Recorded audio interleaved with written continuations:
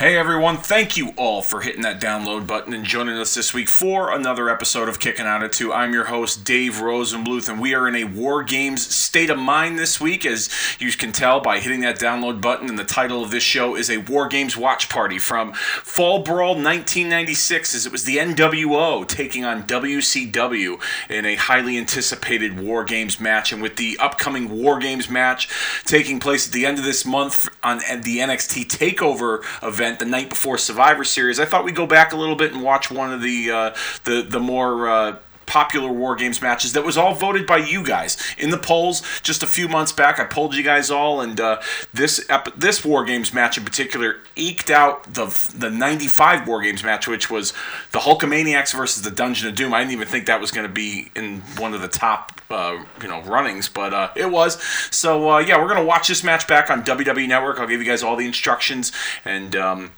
and where to go and how to get there in just a little bit. But before we do that, making his long-awaited return to Kicking Out at 2. It's been a while, my brother Justin. What's up, man? Welcome all. I'm glad to be back. That's very cool. Very cool to have you. Thank you for joining me. I know WCW is not so much in your wheelhouse per se. You grew up a big WWF guy, but it's going to be interesting to kind of get your take on this War Games match in particular and the events surrounding this. But before we do all that, guys, hit us up on social media, like us on Facebook, follow us on Twitter, facebook.com/kickingout2, and our Twitter handles @kickingout2, KICKNOUT and the number 2. Links to archive shows, videos, debates, discussions, GIFs, memes, all that great stuff. A very fun retro pro wrestling environment we like to create on both of our social medias. So head on over there to both Facebook and Twitter. Give us a like and a follow and be a part of all the fun we got going on over there, as well as the Retromania Pro Wrestling Podcast Network. You can find all of Kicking Out at 2 shows over there on Podbean by searching Retromania with a W. You can find Marking Out the Days Weekend Warriors, Gaijin Wrestling Radio, Hulkamania is Dead, and The Origins of Attitude, along with Kicking Out at 2. If Podbean ain't your thing, if you like Google Play, if you like Apple Podcasts, Spotify, Spreaker, Stitcher, search Retromania with a W, and every single show from that entire network, including the archives of Kicking Out at 2, all over there. So go check it out. All right. Cheap plugs are out of the way. Let's get into it. Go to WWE Network right now and search Fall Brawl 1996. You're going to go to the in-ring section. And then from the in-ring section, you're going to go to the WCW section. I know this might take a little bit. And then you're going to go to the WCW pay-per-view section. And you're going to search for the 1996 pay-per-view section.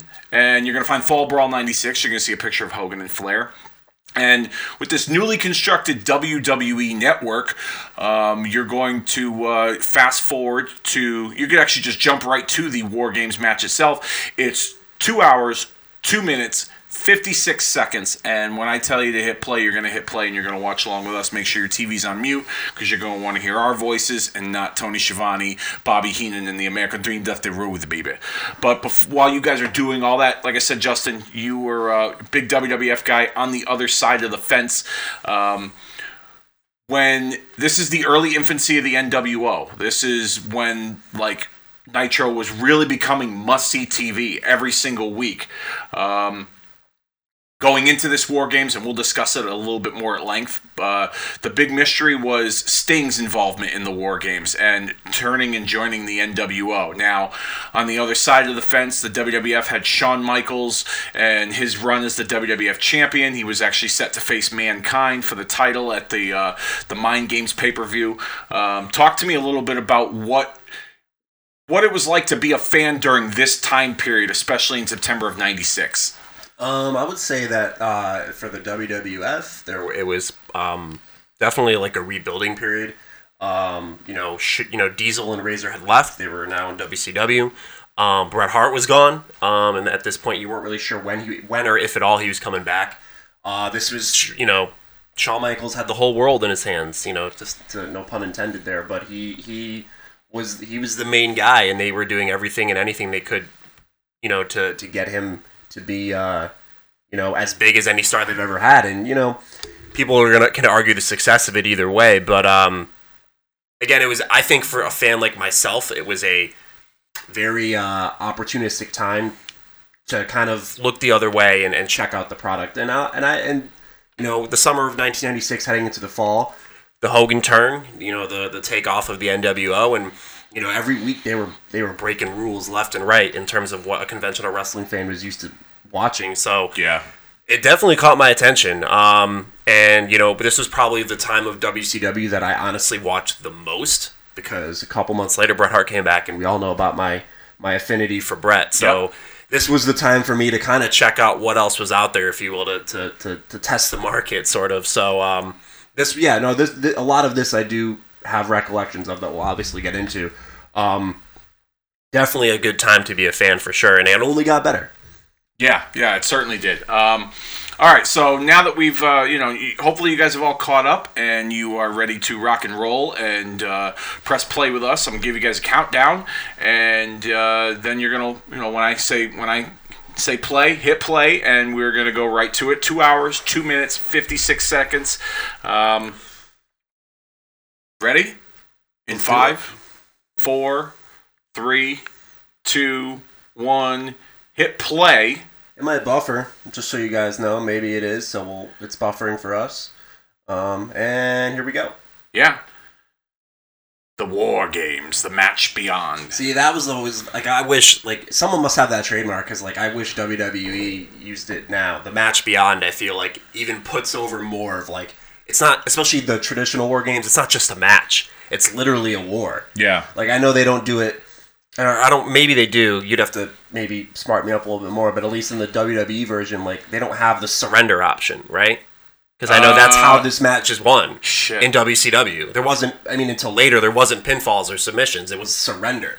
You know what? I might just have to Google that. Yeah, I'm pretty sure there isn't a surrender and option. I hate the surrender option. I love it. I think there is a psychological aspect of it that opens the door to so much stuff.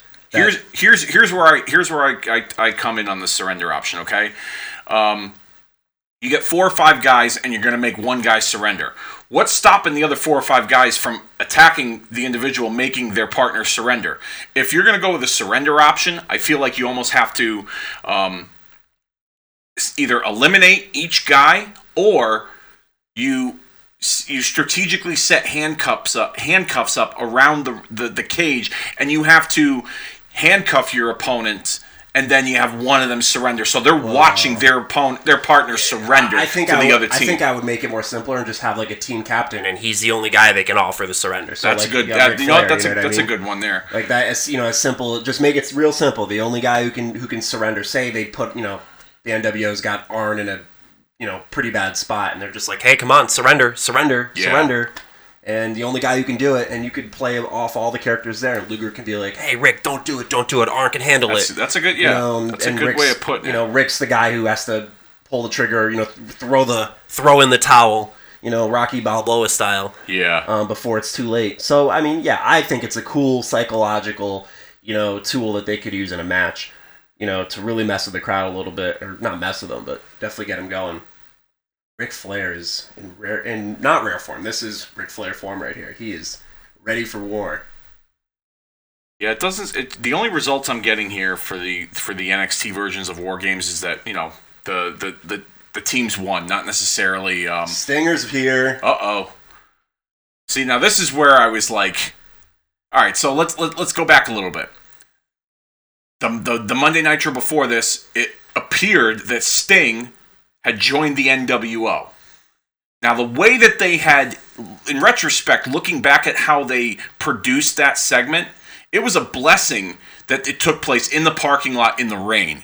Yeah. Because the lighting in the parking lot, and they didn't have the big fancy lights that WWE has when they film their shots out in the parking lot. It looked very grainy and very almost like home video style footage. Yeah. So the lighting, I thought Sting joined the NWO. I legit thought he joined the NWO. And I remember watching it thinking the same thing, or seeing it not too long afterwards. But I will say this too, given, this is the internet, surging through the 90s, and a lot of us getting hands-on learning experience of the inner workings of wrestling, and not too long after that reveal on the Nitro before, we knew that really wasn't Sting. But honestly, it didn't matter. It was almost like you wanted to see how it was going to go. Yeah. You know, you weren't like, oh, they spoiled it.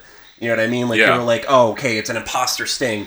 What's the real Sting going to do? He's going to make it right. You know, he's going to save the day. And how's WCW going to make it up to Sting? Yeah, exactly. There was definitely different ways to go where it didn't seem like that the accidental reveal, from thanks to the Dave Meltzers of the world, ruined it. It certainly didn't. And whether that was intentional or not, we don't know. But still, I think it didn't hurt. Today we'd all be throwing a fit. But but back then, and honestly, as a kid, I was 7 years old.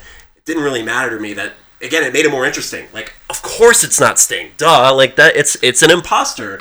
Yeah. It's psychological warfare and all that stuff. But before it was revealed to be an imposter, as a kid, I just remember thinking to myself, like, wow, who does WCW have left? Like, they took Hogan. Savage wasn't even in this match. He was in the match before this against the Giant, which was, like, puzzling to me because it sounded, looking back on it, they were trying to keep Hogan and Savage separate as much as possible. Had Giant joined yet? Giant had already joined because he wrestled Savage in the match before this on this card. Right. So they had everybody. It was like, who's left? You know what I mean? Like, you didn't think Sting, because Sting to me as a kid was the WCW version of The Undertaker. He was as loyal as the day is long. So and I think you look at that collection of NWO guys, especially at this time. They were always seen as like being a mark above every guy in WCW. Even Ric Flair, you know what I mean? It just the way they were presented in such that unique way. So when they get obviously Hulk Hogan, it's like, oh my god, and then getting the Giant, who was the WCW champion before Hulk Hogan. He was unstoppable. Yeah. I recall seeing a match that he wrestled against Sting at Slamboree '96 that like. He beat the piss out of Sting. Yeah. You know what I mean? And, like, Sting, like you said, was their guy. So, like, they had, in terms of, talent. Dominance. Dominance. Like, they had an all-star team. Yeah. And while WCW had their tried-and-true legends, like, there's some years behind Ric Flair. There's some years behind Arn. Like, Lex Luger, we know who Lex Luger is. Like, we know what these guys are made of. Yeah. There was an unpredictable quality to that skill set the NWO had that made them, like, it was like any super team. It was a super team. Yeah. There's a question I want to ask you later regarding Luger. I'm going to get into it later at some point as we're watching this. Michael Buffer here giving the instructions of the War Games. Pretty much for those of you that are listening that are also watching with us, and thank you, by the way, for doing so. The War Games match as follows. Two guys start in the cage. It's a double cage with a roof on it, and they flip a coin to see which team brings out their partner next. And usually the coin toss is won by the heel team. So, spoiler alert, usually means like literally almost every time. Yeah, pretty much. Like, you don't see the baby faces getting the advantage because that's not how they like to tell the story. And then, guys will come in at random intervals, 2 minutes, 5 minutes, whatever, based on the order of the coin toss. And then once all the participants are in the match, that's when they say the match beyond begins, and you have to make your opponent surrender, or submit, I should say. And that will be the end of the War Games match. Have you watched any of the older War Games? I have. We did a watch along with Dennis last year. That's right. We watched the '93 the War '93 Games. one, which was fucking awful.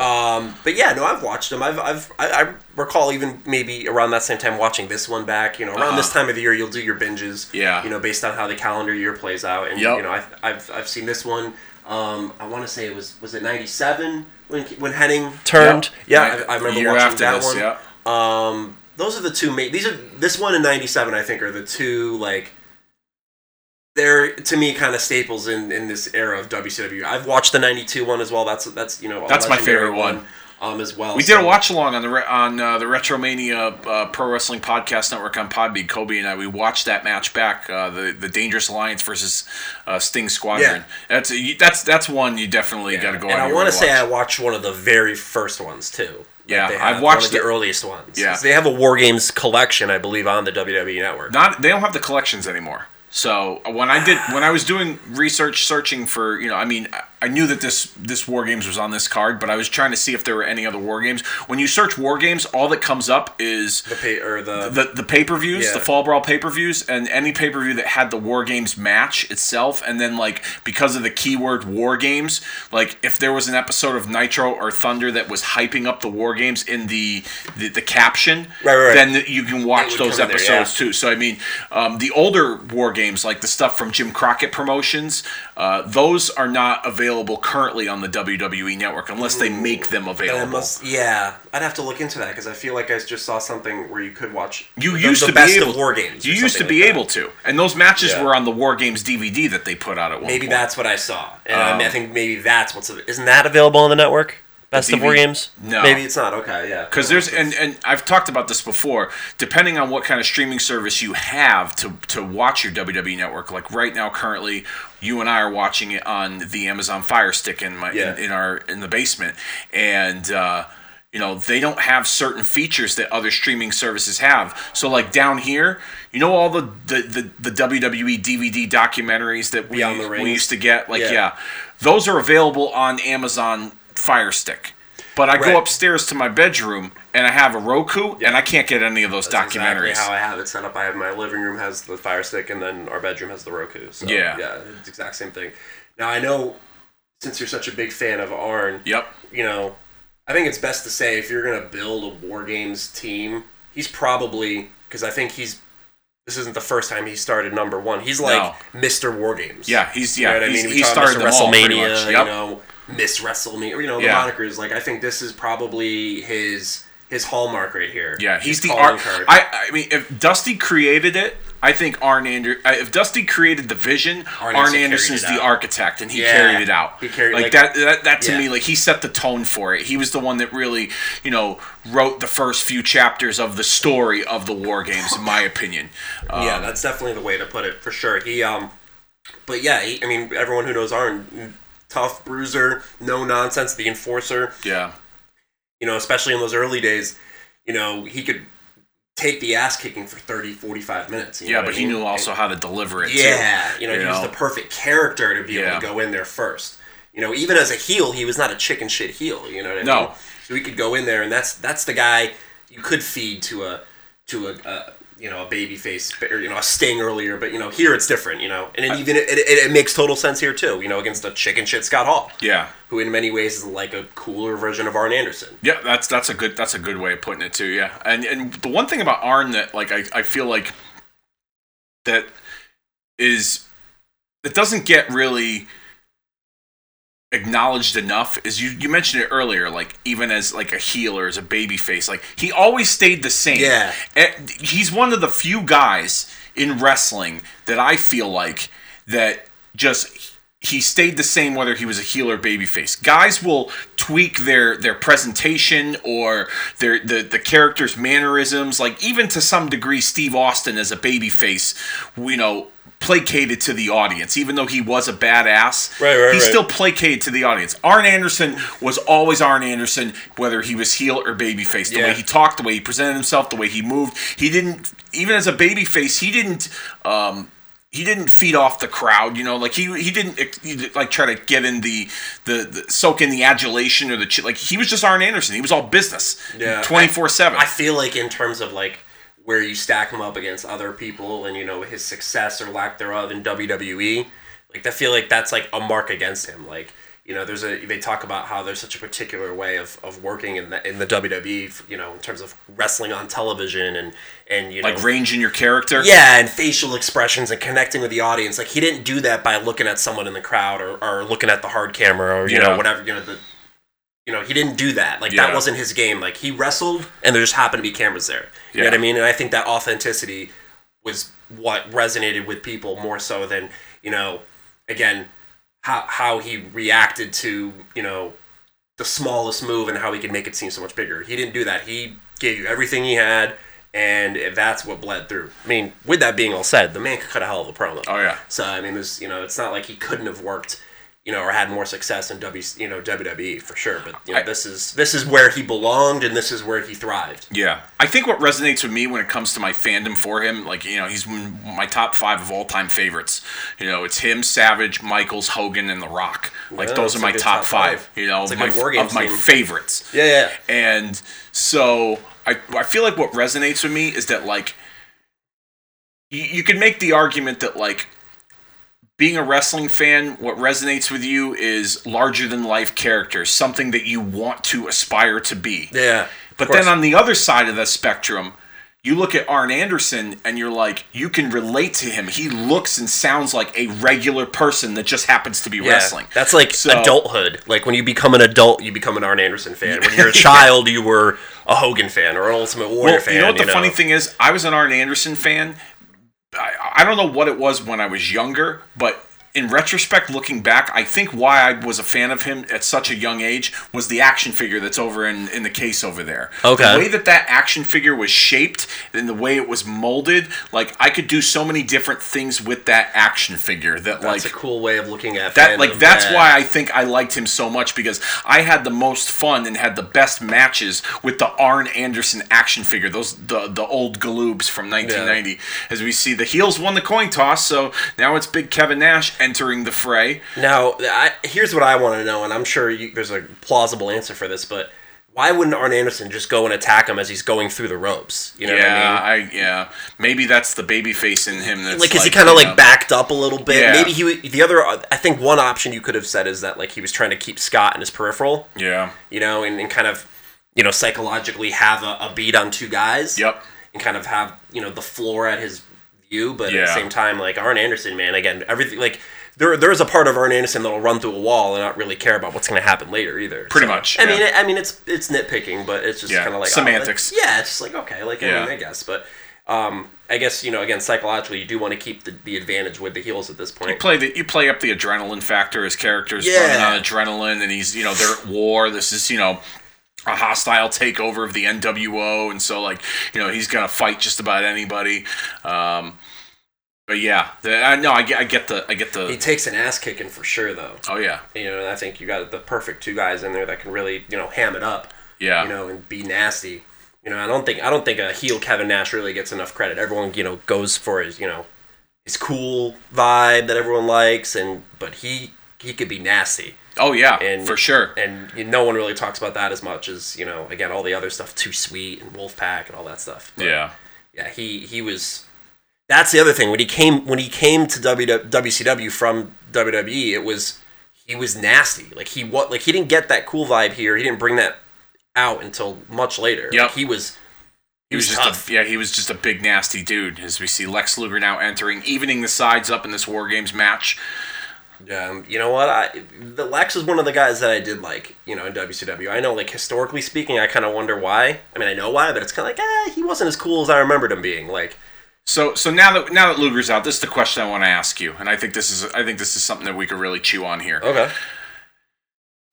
The way that they had constructed this whole imposter Sting storyline, looking back on it, you could obviously it was done to rebuild Sting and bring a new dimension to the Sting character.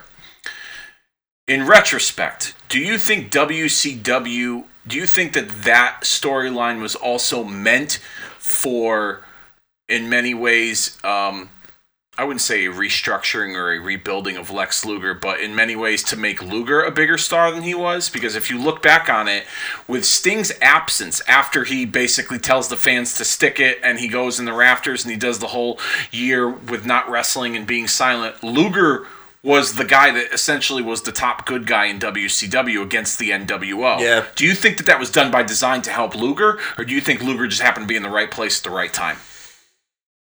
I think it's actually a little bit of both. Okay. I think that Luger, given his background, his experience, his notoriety, his history in WWE and WCW prior, he was a big star. Okay. Or I think people were still enamored with the potential for him to be an even bigger star. Okay. So I think there was this mission for a very long time to really to really maximize on that potential and that investment on WCW's end, and it you can't blame them from the sense that, like I said, he's Lex Luger. He's been around. You know what I mean? He's got name value. Yeah, exactly. He's from the WWF. Yeah. And WCW before that. You guys know who he is. Yeah.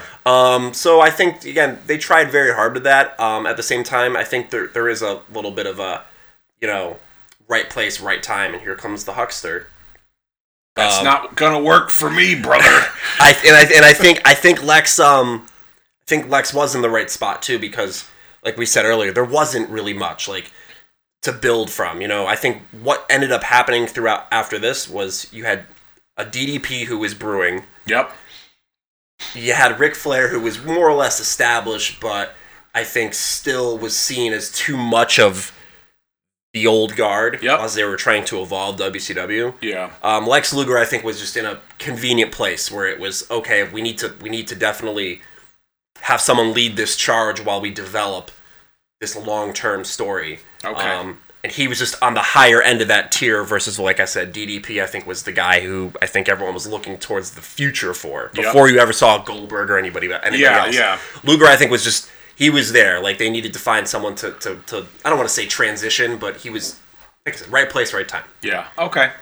Yeah, because looking back on it, I mean, everyone could, argue till the cows come home. Well, oh shit, it made Sting a bigger star, but I mean, look what it did for Luger. I just remember, at this time, I was always a Hogan fan, and I thought the NWO was cool, but I felt genuinely bad for Luger. That's where the emotional investment came in with his character was, Luger in a sense was left, holding the bag. Luger was in a sense, left hanging in the dust. He was the one that was that at the time what we thought he revealed that Sting was part of the NWO. Sting attacked him in the parking lot. Yeah. And then, now then he realizes that it wasn't Sting and his best friend. I felt bad for Luger because he was in a tough spot, Yeah. So it made me want to cheer him even more. And you know what? I think that shows how well that worked, because if you look at it before that, Luger, I think you look at the guy and there's nothing that's unredeeming about him. Yeah. You know what I mean? And he was able to use that to his advantage his entire career. So much so that when they tried to make him a babyface anywhere they went, people didn't really like him. Yeah, because he looked like a dick. Yeah, exactly. Yeah, he came across like an arrogant prick, So yeah, I think it's a testament to the idea that, like you said, you held some sympathy for the guy because his best friend allegedly beat the fuck out of him. Yeah. And then there was out of this, there was this rift that was created even more so that, again, made you feel for the guy a little bit. So yeah, I think it worked, if you want to put it that way. I don't think, and I think, again, given the perception of Lex Luger heading into this, I mean, that's a pretty remarkable thing, because, Vince McMahon strapped that dude onto a campaign bus and drove him all over the country, and people still didn't like him. Yeah. So, I mean, the Call to Arms grassroots campaign, known as the Lex Express. Now we get the double vision here of the War Games, the split screen action. Yeah, I dig this. I mean, I don't think they should have it graphically positioned V'd out like that, but, whatever. Still a cool little thing to look at. Flair with the tape brass knucks. Just the rolled up napkins or whatever. Now, let me ask you, what do you think it made the Horsemen look like that only half the Horsemen were in this match and the other half were not? What do I think it made of the Horsemen? Of Mongo and Benoit. That was the Horsemen at the time. No, you're right. To me, it was bigger than the Horsemen. Yeah. This was a war for the survival of WCW. Yeah. So WCW needed to, whether you liked each other or not, you had to band together. Yeah. The best of the best had to show out for this. So I don't think that, and again, in 2019, we're too smart for our own good now, and we would have probably been like, oh, what the fuck is going on? They don't put Benoit on it, they don't put Mongo. We would have said stupid shit like that. Yeah.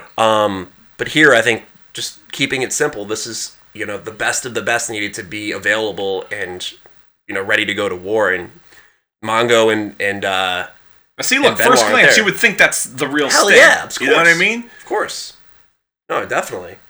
Oh, Jesus. Yeah. I don't blame WWE for taking the top off this cage. Oh, Well, it makes for more possibilities of different high spots you can do in these matches. Now and then I think just from a production standpoint, it just opens up the ring for the audience. Yeah. Well, the camera shots too, with the big crane shots exactly. as well. Because, from a production standpoint, all right, you have one cameraman in the cage. He's sitting in between both rings. Actually, I should say two, because there's one in the corner to the right over here.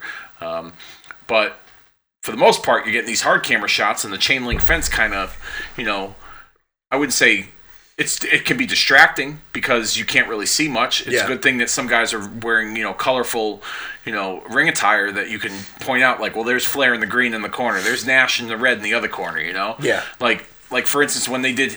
Like, I didn't like the red light for Hell in the Cell with Rollins and the Fiend. Of course I not. hated it. I don't think that was... Number one, the cage was red, so that was already distracting enough. But then you add that red light into the mix, and I was like, this is just... It was just way too distracting. The biggest thing that it takes away from that, obviously, you get in these shots, which put your face out there, is you can better connect with the audience on TV when they can see your pain that you're going through. You can see the effort you'll go to ram Ric Flair's head into the cage. You can see that.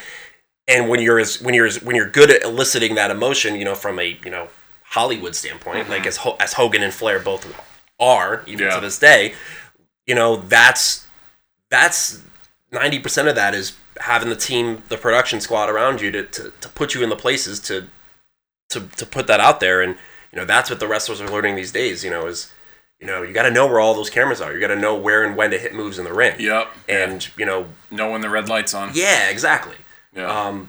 That's what makes it, in this version of War Games, very difficult to really get that out of people. Yeah. And then you can look at the audience. Like, I mean, they're in it because they're because it's a certain spot of the match right now where Sting, imposter Sting. It's also a good story too. Yeah, but at the same time, and they're looking down to check out who's coming in next and all that stuff. But there he is. I remember watching this the next night because we didn't watch this pay-per-view, but hearing what he did, what he's gonna do here, and kind of be like,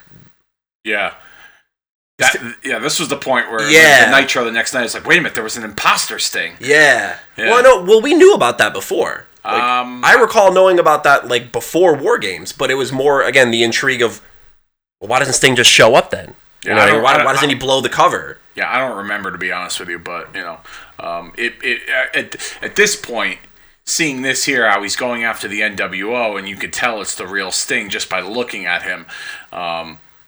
To me, that was when I was like, okay, all is right in the world because he's not a part of the NWO, and WCW has their guy, but then they switched it up, and that's where the story came in with him, kind of brooding and he just walks off. You know what I mean? That's kind of the thing that I remember seeing in the fallout. The following week was you think it's all good, but you're like, wait a minute, he just leaves.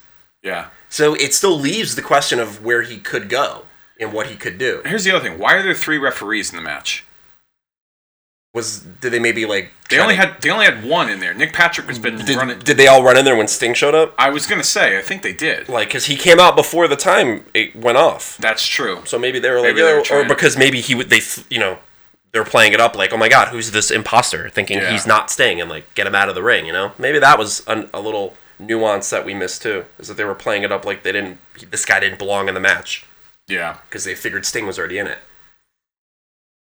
But him walking off, I thought like you said, all is well. But they're damn, I'm damn, he just left him. Yeah. But then the 2019 versions of us that are watching this are well, shit, I don't blame him. Right. He just got blamed for being a turncoat, so he's now proving it to them. He sticks it up their ass, and he's like, yeah, all right, now you guys are on your own. You don't want to believe me? Fine. If there was cell phones and text messaging, very quickly this would have all been cleared up. My bad. Yeah. My bad, guys. Yeah. This would have all been cleared Twitter. up. Yeah. No, I was in catering, dude. I didn't beat up Lex. Yeah. See, here I am. Exactly. Yeah. Check my Foursquare. The Nitro Twitter account. Yeah. My bad. Didn't mean to hit you. Look at Nash's foot got caught in the cameraman's cord. You see that? The cameraman's trying. And I believe this is it here. This is the finish, as the imposter Sting puts the Scorpion Deathlock on Lex Luger, as Nick Patrick calls for the bell. No, I don't think he gave up either. I think he was just passed out, which is fine too. That's another good. The referee's discretion. They call the match. Yeah. Yeah, I mean that's a good way to end a match too. I think it makes it more of a fight. Yep. If you just kept it to surrender. You know what I mean? That's how I I know cage matches in general, there's either pinfall, submission, or escape. I always like the escape aspect, even though I think that may fly in the face of certain psychology to a cage match. Yep. But to me, it's almost like only one man could walk out. Yeah. Like, I think those, to me, are better, much more, like, visceral stories to write. It also depends on the type of story. Yeah, exactly. You know? Like you don't, like, I said this to you, I think it was last year when they booked the Brock Roman cage match in the first Saudi Arabia show, and it was like, you know, they added the escape element, and I was like, Brock's such a badass. Why would he try to run away from Roman? You know what I mean? Why would he try to escape? Like, don't do that. Like, that just makes it look dumb, you know? Like, but if it's see, here we go.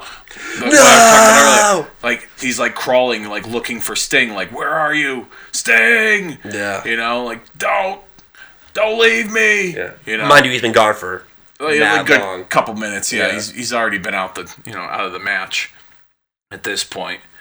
Here's the NWO. Putting some work in on Luger. And I think the thing here is, and again, maybe I'm wrong, but like no one comes to his aid here other than these guys. Like I think they were looking for Sting to come back, right? I feel like, but he doesn't, and I think that's awesome. You know what I mean? That keeps it going. But jeez, Flair getting in the nut shots. I think Nash is, as our good friend Dennis would say, got it in the nuggets. Oh, here's Savage.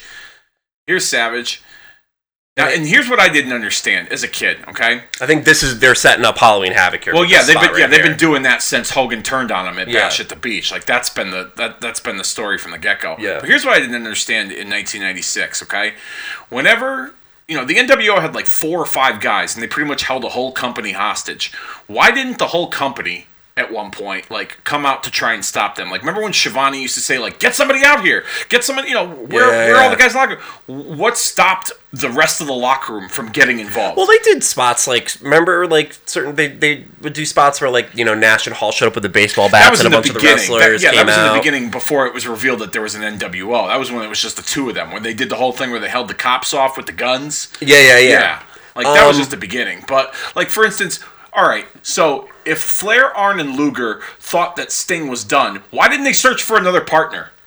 You know what I mean? Right. Why didn't they get a 4th guy? If they thought Sting was a part of the NWO, then what were you doing? Like, there's a roster full of guys in the back, and you couldn't find one person? Plus, you have 2 other horsemen? I mean... That psychology didn't make sense to me. Even back then? That's where I thought you could have... Even back then, no bullshit, and I'm not... This is where they spray paint it, right? Yeah. I don't know. I feel like it helps, I think, maybe put over how dominant the NWO is. Like, they can't find a guy who's willing to go out there for, you know what I mean? Yeah. I get it. But, I mean, but that goes back to my theory about, like, well, how does that make the other 2 horsemen look? If you're not going to call them to come in and replace the turncoat. You know what I mean? That's true. That's what I look at. And that's where I kind of felt in 1996. It was like, well, why you got 2 horsemen? Why don't you get one of them, you know? Like, there's Savage. Why couldn't you put Savage in the match, you know? Because you could clearly tell they were building to him and Hogan. Randy! Elizabeth! Yeah. And she was still a member of the Horsemen. She was still like a part of the Horsemen. So this was like the part where like, and I didn't get her introduction into the NWO. Like she was all about Savage, but then like she was forced to be in the NWO. Like, I don't remember exactly how that went down myself. So I just remember like I remember this though. I remember like she still like. She still had feelings for Savage with this whole thing with, you know, him against the NWO, even though she was a part of the Horsemen. And then they have their match at Halloween Havoc. Savage is gone, and then all of a sudden she's out with the NWO. It was like she was forced to be a part of the group. Like, I didn't understand that. I didn't get that. Like, in 2019, you know what that's called? Human trafficking. Like, forcing someone at their will to be in their company. That's kidnapping. Part of the process though, in terms of the suspension of disbelief. I get it. I'm just being a dick. But like even like stuff with like the, you know, the not being able to find the 4th guy or replacement or, you know, all that stuff. It's the wacky world of pro wrestling that you kind of have to, that you don't even think about until after the fact. Yeah. Because you're kind of into the storyline. But because, I don't know, I feel like this was, I mean, I think about it now, like they weren't, like you said, they weren't together. No.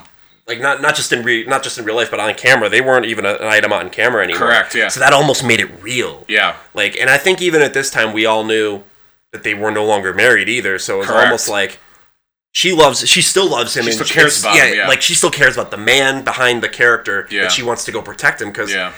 a lot of, again, they were breaking rules here, left Oh, yeah. and right, about what, was it ordinary, Is it real acceptable? or is it not? Yeah, I so mean, so it almost, those, every night there was a, very bleed through moments of like, whoa, like that anarchy, again, that chaos. Savage going out there to aid Ric Flair. Yeah. You know what I mean? To come to his aid, to save him, you know? And months prior, it was Elizabeth that turned on Savage to Yeah. join Ric Flair. Those yeah. little things, like, Yeah. that was happening all summer of 1996, especially. Yeah. You know, you talk about the brawl at Universal Studios, like, you see Arn Anderson, over there, keeled over with, concerned about little Rey Mysterio. Yeah. Like, those guys don't cross paths. Yeah. They're on different sides of the fence.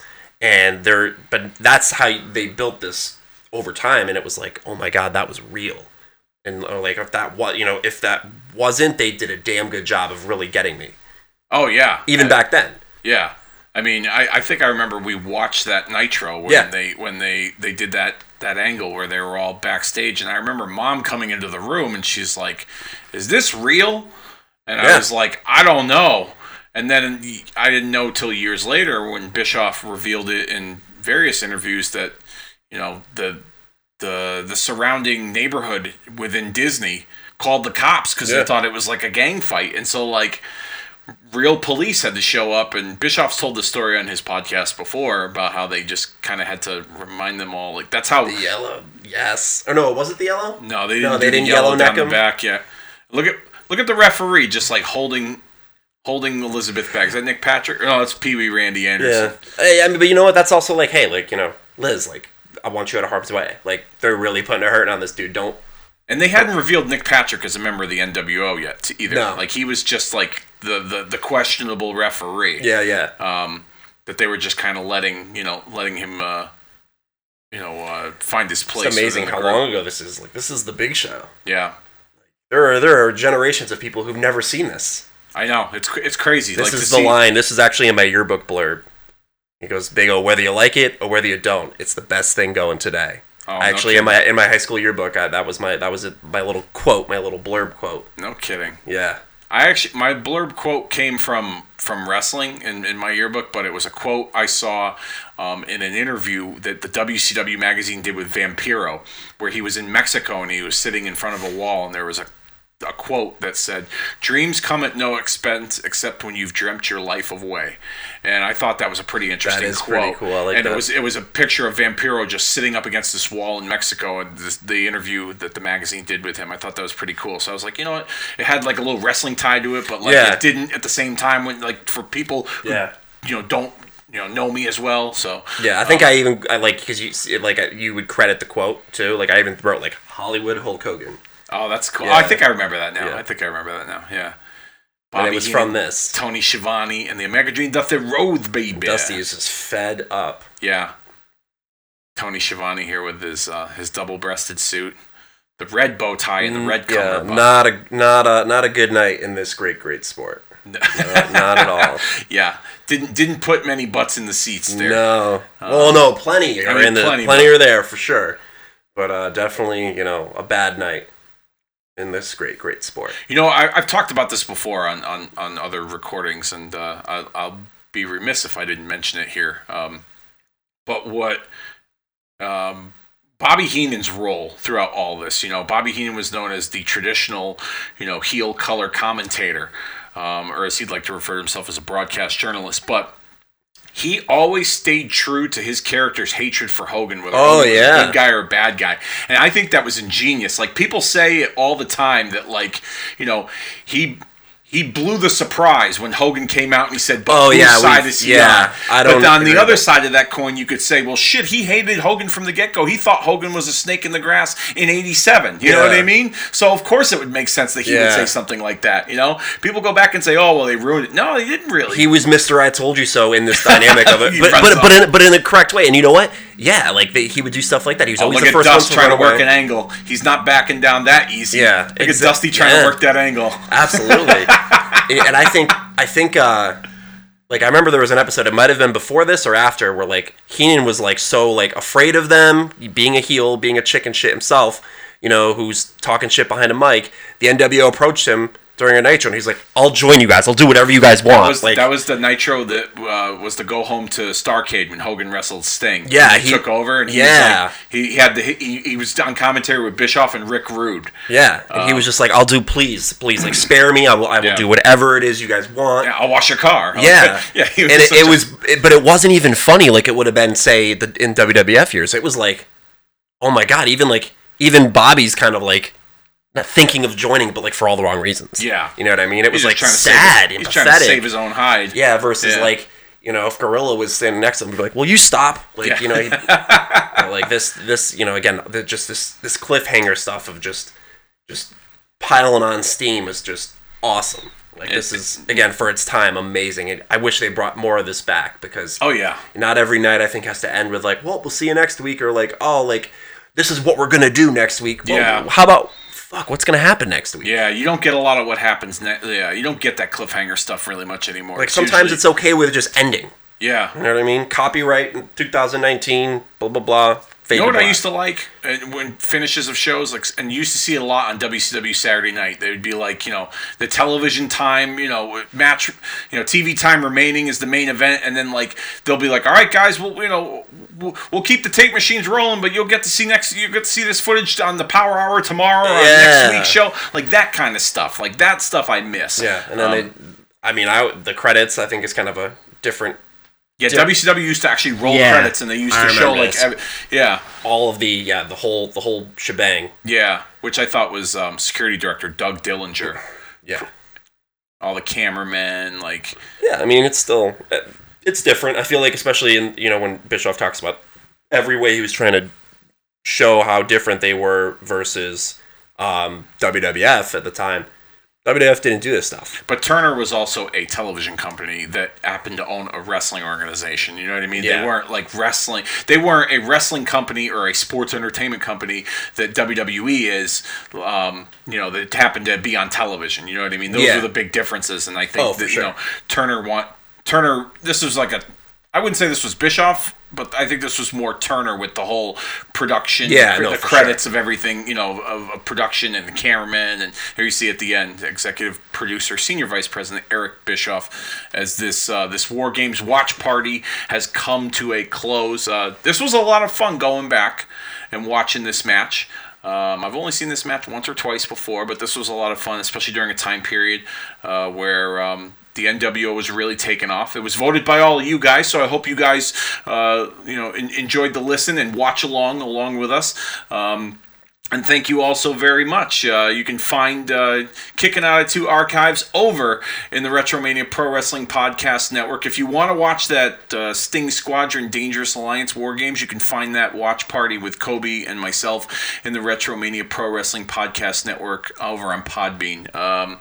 Yeah, thanks, man. This has been a lot of fun. I'm glad that you were able to join me in watching this. But before we go, by the time at the time of this recording, it's not fully developed. But by the time this drops, we'll probably get more developments. What do you think of the women's War Games for NXT Takeover being announced? I think it's awesome. Yep. I think I don't think it's awesome because it's progress in the women's evolution or revolution or whatever. I just, to me, I already look at that as very equal footing with the guys, and in many respects, I just think it's from a pure storyline perspective, from a pure, what's taking place on TV. It only makes sense to put them all in the War Games, and I think with such a wide open division with Shayna Baszler just kind of ruling the roost, why not put them all in there? You know what I mean? And kind of buy some time, let some people get over in that match, and do some shit that can take them, past War Games. I think it's a fantastic idea, and again, I'm very much looking forward to that match. Now, how do you think this affects Survivor Series? Because it was announced that Raw and SmackDown are gonna include NXT in the brand supremacy warfare. Do you think they include a War Games match at Survivor Series with the three brands, or do you think they just keep it for TakeOver and not try to overdo the concept? So I had heard someone mention that there was the potential for a men's War Games at TakeOver, and I think that's a little overkill. I think it would be less overkill if they did it at Survivor Series, because the intrigue of it being on a WWE mainstay Hallmark pay-per-view with WWE superstars that have such name value, I think has some intrigue to it. I wouldn't be upset if it didn't happen, but I certainly think I'm good with what they have right now. Okay. If they put a War Games on Survivor Series, I wouldn't hate it, because I'm sure it would be awesome. I'm sure any War Games, whether it's on TakeOver or Survivor Series, would be awesome. But I think it's still got a specialness to it, because it's one match. It only happens once a year. Like, you look at Hell in a Cell, and there's like 2 or 3 Hell in a Cell matches on a card. Like, there's a whole pay-per-view named after. Yeah, and while there is a whole pay-per-view named after War Games, it's still one match. Yeah. And it's still like the signature match, and I feel like you don't have, like, Survivor Series in itself is a signature pay-per-view for what the of elimination style matches. I don't think you need to put a War Games on Survivor Series. It's its own brand that has legs to it and history they can go back to. But adding the third brand to create this warfare, I think is awesome. I think it's appropriate given where NXT's come from and is now arriving to. Yeah. And I'm interested to see how it's the All-Star game. It's WWE's All-Star game, so it should be an interesting dynamic to see past NXT guys mixing it up with current guys, and the likes of a Roman Reigns maybe getting in there in the ring with someone like Tommaso Ciampa, for example. Like, even that would be awesome, having no context for it. Yeah. So I think there's just endless possibilities, and it's gonna be very hard for me to be displeased with what they do, because there is a very open canvas for this. Very good, very good. Who knows? By the time this drops, we may know more about the War Games, and if there's more than one War Games match, and if it bleeds in the Survivor Series. So who knows? Only time will tell. All right. Once again, this has been fun. Thank you, and I appreciate your time. And I had a lot of fun watching this. And I think it's about that time that we put this show down for the 3 count. We've surrendered. There's the match beyond is over, and we will see you all next week.